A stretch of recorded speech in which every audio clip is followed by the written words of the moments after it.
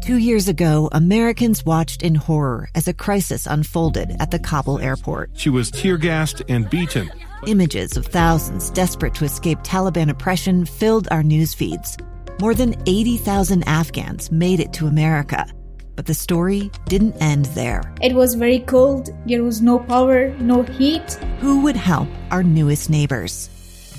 I'm Andrea Smartin. In Stranger Becomes Neighbor, you'll hear the stories of some remarkable refugees who left their homes and their dreams behind, only to start over from zero. Their only possession was 3 blankets. And you'll meet Americans who stepped up to help them. You want me to come when you deliver your baby.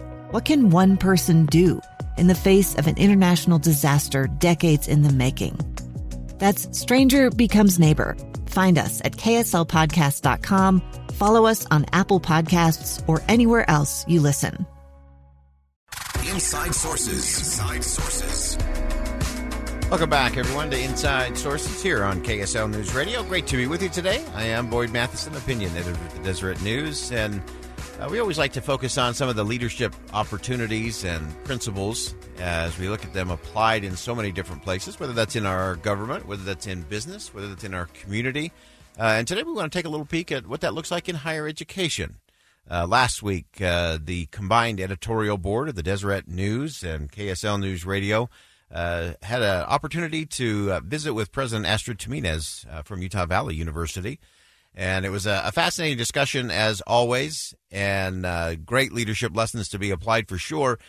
One of the things that we got into with President Timinez was some of the lessons learned amid the COVID-19 pandemic. What are the repercussions as it relates to both the challenges of higher education and reshaping new opportunities for the future of higher education?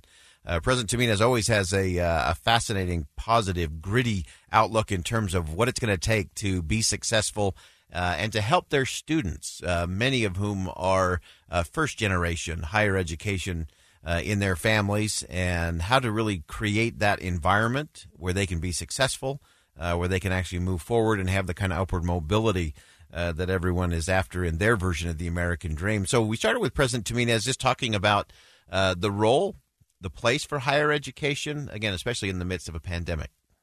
Thinking about the university, it's not just UVU, thinking about the university and education as part of every state's and every country's critical infrastructure.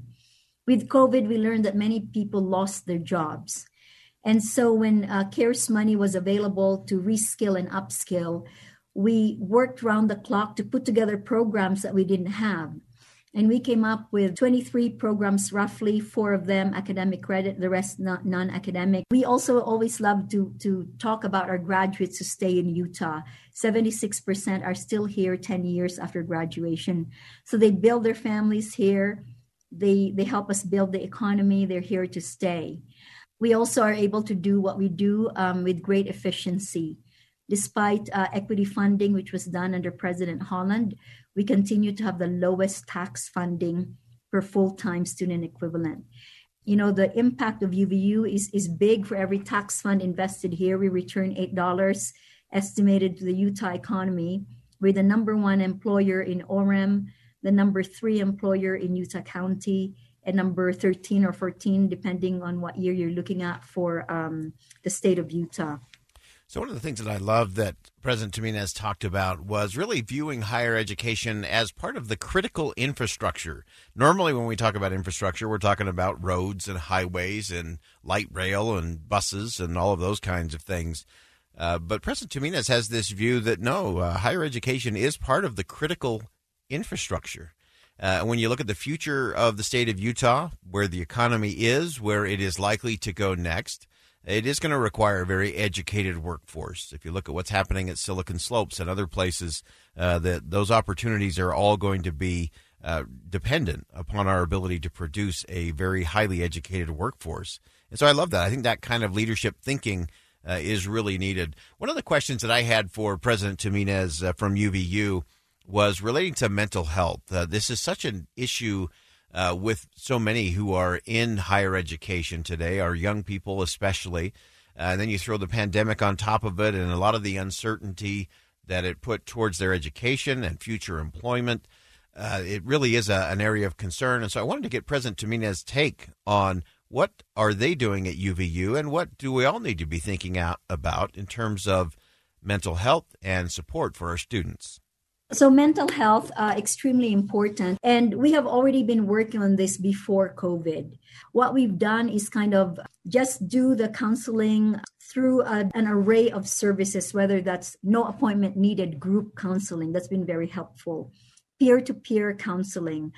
The old house that I used to live in and that the Hollands used to live in as well, we made that during COVID, the mental therapy place. We've been doing a ton of teletherapy. But I like to message here at UVU that exceptional care, which is our first core value, we have 3 core values: exceptional care, exceptional accountability, and exceptional results. So, and then finally, just the one thing that I'll say is generating a spirit of hope. I really honestly love walking around with pom-poms.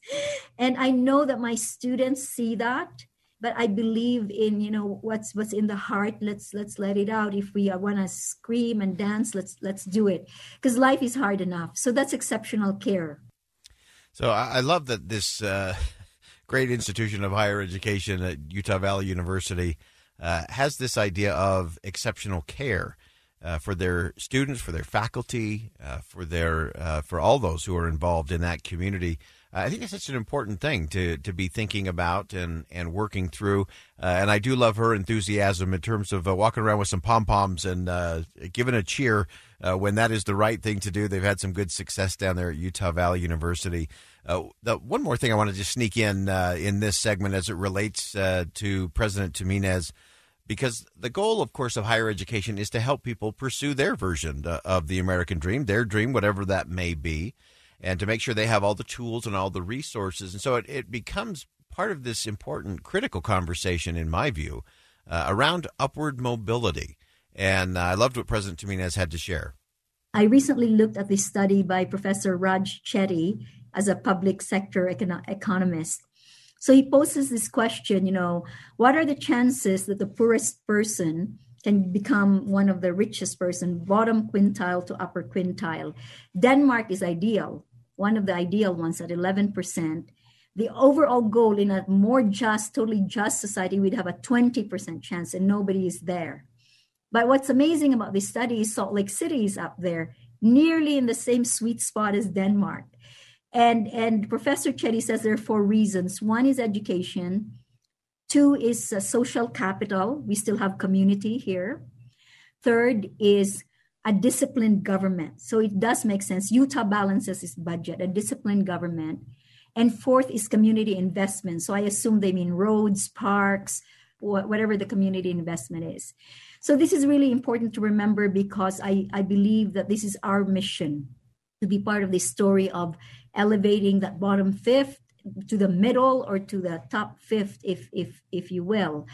Our own Department of Workforce Services shows us the statistics that if you have less than a high school graduate, this is before COVID, you were 3 times more likely to be unemployed than if you had a bachelor's degree.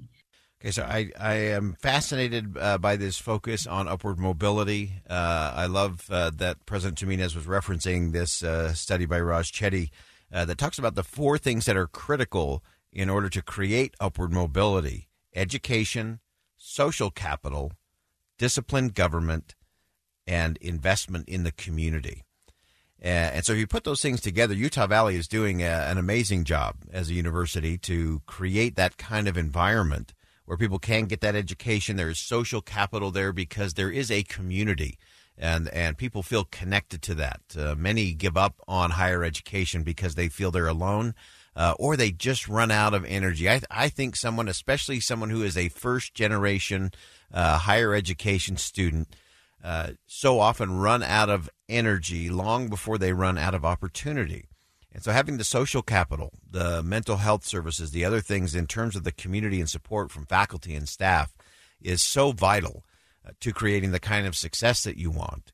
And so that education, social capital, disciplined government, and that's state, federal, local, but especially as you look at upward mobility, it's that local discipline, state and local discipline to make sure you're investing in the right kinds of things, because then you're going to create an environment for the kind of community that you actually want.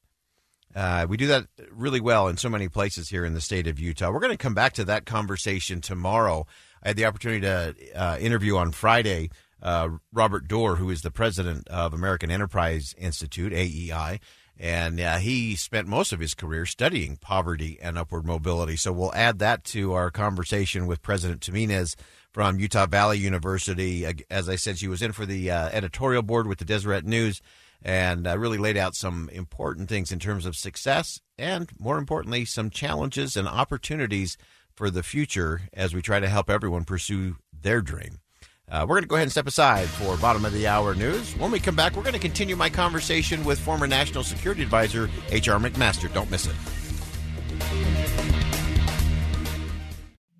2 years ago, Americans watched in horror as a crisis unfolded at the Kabul airport. There's desperation and anguish. More than 80,000 Afghans have since arrived in America, but this story is still unfolding. I'm Andrea Smartin. In my new podcast, Stranger Becomes Neighbor, we'll find out what happens to these new arrivals in our communities. Who would help our newest neighbors? Follow us at kslpodcast.com, Apple Podcasts, or anywhere else you listen.